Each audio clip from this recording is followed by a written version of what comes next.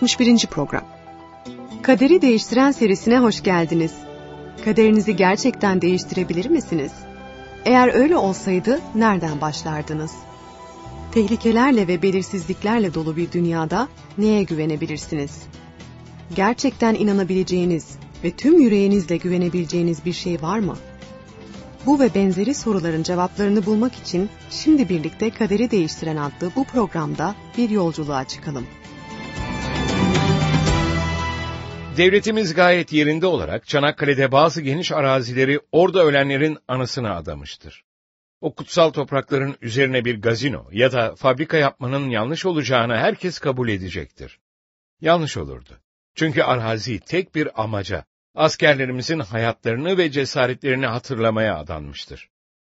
Adamanın anlamı özel kullanım için ayırmak demektir. Bu programımızda İsa'nın adanmasını okuyacağız. Anne babası onu sünnet olmaya götürdüğünde 8 günlüktü. Sünnetinde ve adanmasında Meryem'i ve Yusuf'u hayretler içinde bırakan bazı olaylar oldu. Meydana gelen olayları öğrenmeden önce bir öykü okuyalım. 1582 yılında Sultan 3. Murat, oğlunun sünnet şöleni için büyük çaplı planlar yapıyordu. Oğlu Şehzade Mehmet 16 yaşındaydı ve sünnet çağı çoktan geçmişti. Sultan Murat sonunda tarihçilerin tüm Türkiye tarihinde gerçekleştirilen en pahalı ve en muhteşem şölen dedikleri sünnet düğününü planladı. Halk kutlamaları 7 Haziran'da Sultan Murat'ın tören alayıyla Topkapı Sarayı'ndan İbrahim Paşa Sarayı'na, oradan da At Meydanı'na gidişiyle başladı. At Meydanı şölenin merkezi olarak belirlenmişti. Şölenin 3. gününde oyunlar başladı. O gün Şehzade Mehmet annesini öpmek üzere eski saraya gitti. Bu eylem çocukluğunun ve annesine olan bağımlılığının sona erdiğini simgeliyordu. Sonra etkinlikleri yüksek bir cumbadan izleyen babasına saygı göstermek üzere geri döndü. Günümüzde pek çok aile, bir sokak düğününde komşularına pide ve ayran ısmarlamak ve üstü açık kırmızı bir arabayla sünnet çocuğunu gezdirebilmek için bütçelerini zorlamaktadır. Ancak Sultan Murat için, oğlunun erkekliğe adım atışını kutlamanın zahmetine ya da masrafına konulacak bir sınır yoktu. Her gün yabancı devlet adamlarının sultana armağanlar sunmalarıyla başlıyordu. Sultan da karşılık olarak onlara armağanlar bahşediyor ve şereflerine şölen verilmesini emrediyordu. Günlük ziyafet sofralarındaki yiyeceklerin çeşitleri tarif ötesiydi. Çeşitli gösteriler düzenlendi. Dansçılar, hokkabazlar ve asker bölükleri öğleden sonra resmi geçit ve gösteri yaptılar. Şarkılar, danslar ve ip cambazlıkları geceye dek sürdü. Her 2 ya da 3 günde bir, sultan penceresinden gümüş paralar dağıttı ya da saray mutfağından kap kap yiyecekler getirilmesini emretti. Eğlencenin bir kısmı da fakir halkın çıkarılan eti kapışması ve bunun için kavga etmesiydi. Ayrıca ayrıntılı savaş temsilleri sergilendi ve gerçek savaşlar canlandırıldı. Bunların en kapsamlısı Kıbrıs'ın fethiydi. Bu savaş sahneleri için inşa edilen tahtadan kaleler ateşe verilerek tüm halkı eğlendirdi. Ancak bu gece gösterilerinin en göz kamaştırıcı bölümü herhalde havai fişeklerdi. Bu saltanatın sünnet şöleni 52 gün, yani neredeyse 2 ay sürdü. 8 Avrupalı görgü tanığının ve 2 Osmanlı tarihçisinin yazılı anlatımları, ayrıca etkinliğin ayrıntılarını hatırlamak üzere yapılmış yüzlerce minyatür sayesinde o günlerde ve haftalarda neler olduğunu bilebiliyoruz.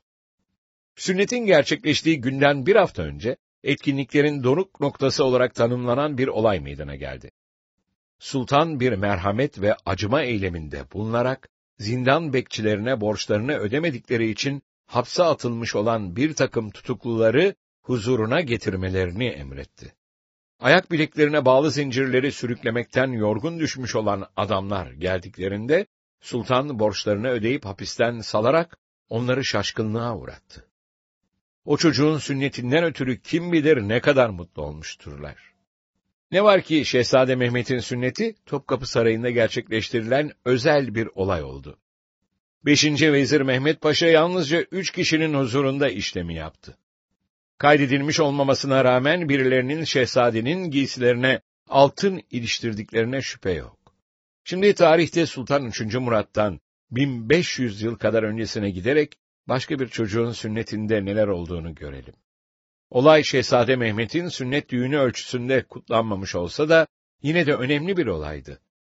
Çocuk İsa'ydı ve bunu Luka 2. bölüm 21. ayette okuyabiliriz. 8. gün çocuğu sünnet etme zamanı gelince ona İsa adı verildi. Bu onun anne rahmine düşmesinden önce meleğin kendisine verdiği isimdi. İsa'nın sünneti Allah'ın yaklaşık 2000 yıl önce İbrahim'e verdiği emre göre yapılmıştı. Allah'ın emrini Yaratılış 17. bölüm 9'dan 12'ye kadar olan ayetlerde görelim. Tanrı İbrahim'e, sen ve soyun kuşaklar boyu antlaşmama bağlı kalmalısınız dedi. Seninle ve soyunla yaptığım antlaşmanın koşulu şudur. Aranızdaki erkeklerin hepsi sünnet edilecek. Sünnet olmalısınız. Sünnet aramızdaki antlaşmanın belirtisi olacak. Evinizde doğmuş ya da soyunuzdan olmayan bir yabancıdan satın alınmış köleler dahil, 8 günlük her erkek çocuk sünnet edilecek. Gelecek kuşaklarınız boyunca sürecek bu. Türk adetlerimize benzer bir şekilde kadınlar için özel bir temizlenme zamanı olarak belirli sayıda gün ayrılmıştı. Bu Musa'nın zamanında İsrail'e verilen doğrudan bir emirdi. Erkek çocuk doğuran kadın törensel olarak 7 gün boyunca kirli sayılıyordu. 8. gün erkek çocukların sünnet edilmeleri gerekiyordu. Ancak kadınların tapınakta dinsel ibadete katılabilmeleri için 33 gün daha beklemeleri gerekiyordu. Eski zamanlarda bir kadının hayatı kolay değildi. Normalde bir erkeğin yapması gereken ağır işlerin pek çoğunu kadın yapıyordu. Aslında bugün bile kadınların hem evde hem de işte çalıştıkları bazı yerlerde de durum böyle. Bu nedenle Allah anneler için güçlerini toparlayabilmeleri amacıyla önlem olarak belirli bir dinlenme ve yalnız kalma zamanı hükmetti. Ne mutlu ki bugün hala bu geleneği yerine getiriyoruz. İsa'nın anne ve babası Rabbin emirlerine itaat etmek için her türlü çabayı gösteriyorlardı. Böylece Meryem'in temizlenme zamanı sona erdiğinde İsa'yı adanmak üzere tapınağa götürdüler.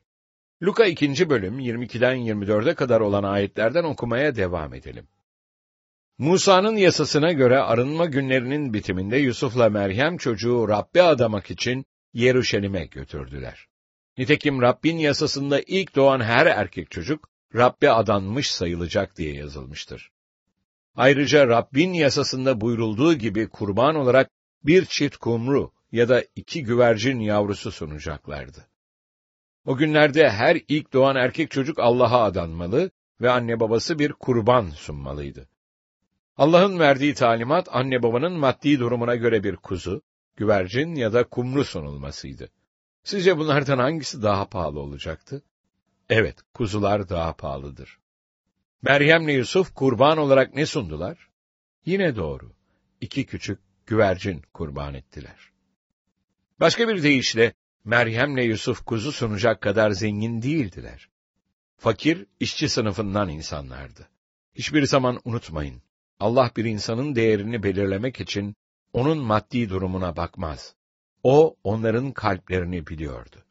Onların alçak gönüllü olduklarını ve ailelerinin İsa'nın yetişmesi için ideal ortam olacağını biliyordu. Burada öykü ilginç bir değişikliğe uğruyor. Luka 2. bölüm 25'ten 35'e kadar olan ayetlerden devam edelim. O sırada Yeruşalim'de Şimon adında bir adam vardı. Doğru ve dindar biriydi. İsrail'in avutulmasını özlemle bekliyordu. Kutsal ruh onun üzerindeydi.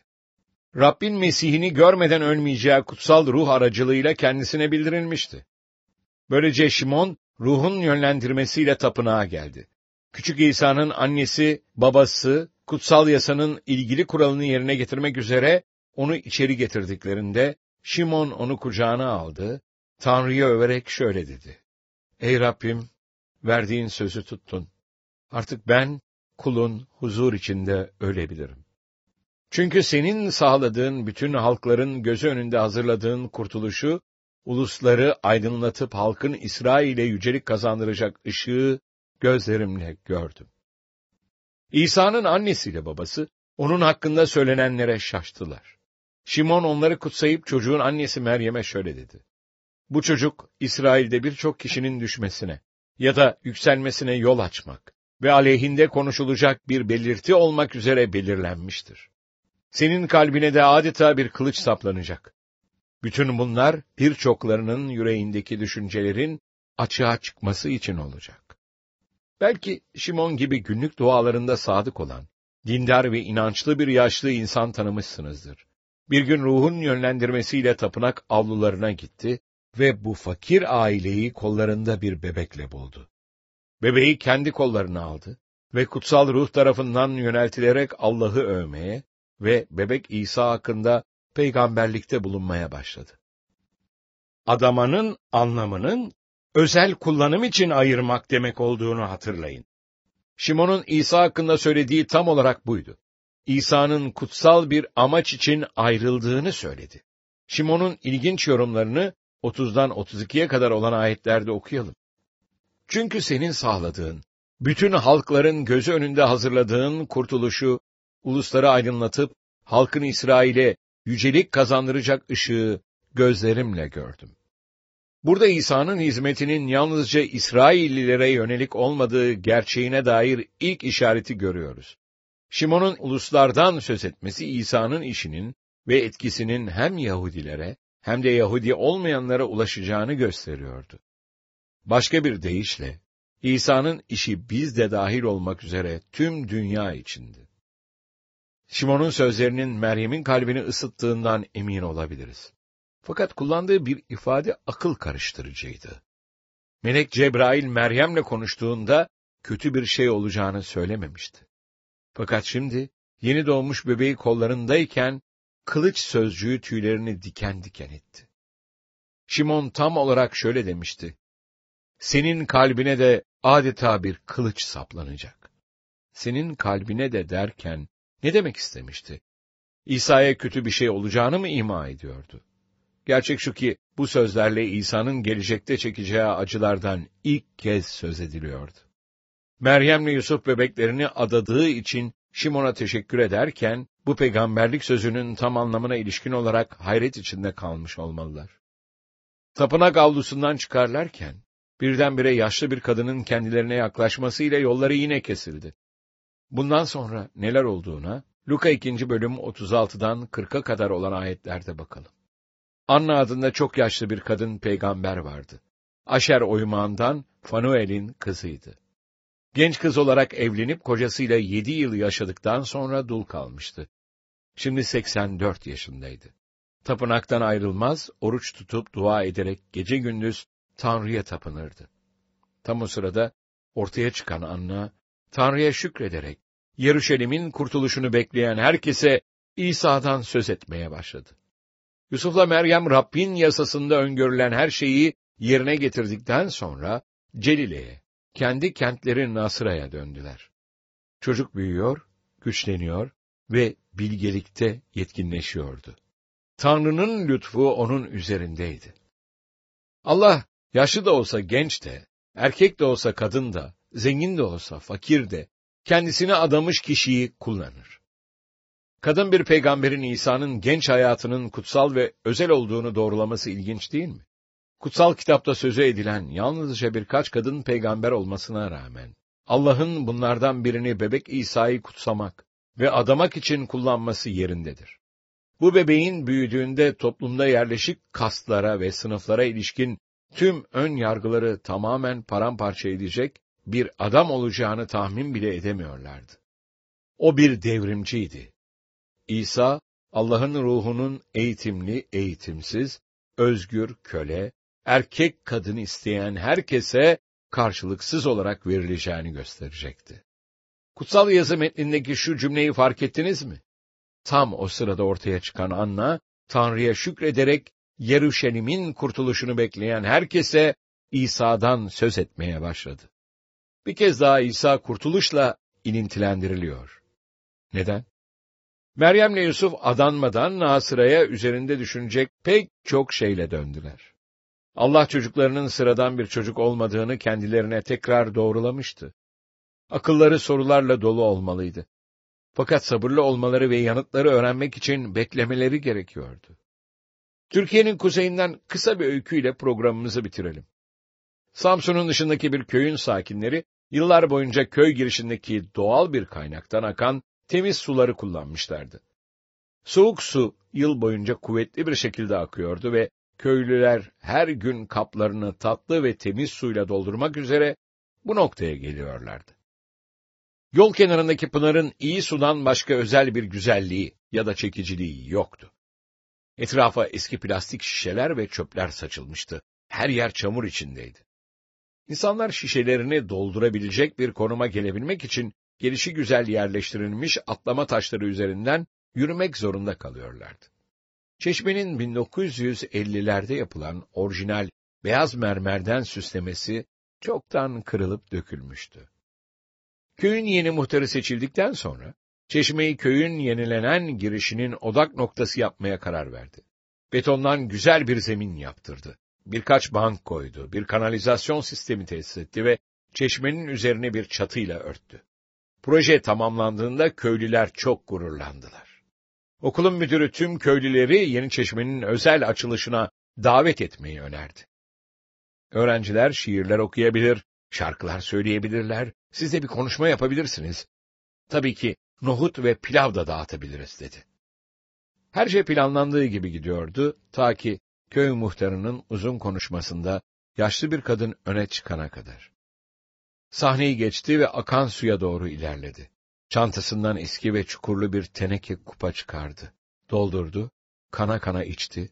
Sonra yeni çeşmenin hiçbir yerinde kupa olmadığını fark ederek omuzlarını silkti ve kendi eski kupasını güzel yeni çeşmenin üzerindeki çıkıntıya koydu. Geri dönerek uzaklaştı. Köy muhtarının yanından geçerken yüksek sesle şöyle dedi: "Gerçekten güzel bir çatı. Fakat insanlar çeşmeye su içmek için gelir. Kupayı unuttun mu?" Herkes kahkahaya boğuldu. Fakat açılış törenine mükemmel bir doruk oldu. Herkes yerin güzelliğinin belirgin bir şekilde artmış olmasına rağmen, suyun hiç değişmediğini hatırlatan önemli bir andı. Herkes nohutlu pilav yedi fakat ilginçtir ki, kola dağıtılmadı. Sadece su, iyi, temiz, soğuk su. Çeşmenin açılış töreninin suyu değiştirmediği, fakat her zaman orada olan bir şeyin farkına varılmasını sağladığı gibi, İsa'nın adanması da onun hem çocukluğunda hem de yetişkinliğinde aynı olan benzersiz niteliklerinin erkenden doğrulanmasıydı. O paktı ve kaderinde dünyayı değiştirmek vardı.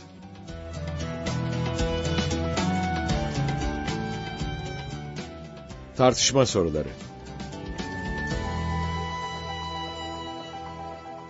1. Şehzade Mehmet'in sünnetindeki tutukluların benzersiz deneyimini düşünün. Neden bir adamın sünneti başka bir adamı borçlarından özgür kıldı? 2. İsa'nın anne babası onu neden tapınağa götürdüler? 3. Yaşlı Şimon İsa hakkında ne dedi? 4. Şimon'un sözleri ve kadın peygamber Anna'nın sözleri, Yusuf'la Meryem'in bebek İsa'nın benzersiz görevini anlamalarına yardımcı oldu. Onların bu karşılaşmalarından ne öğrenebiliriz?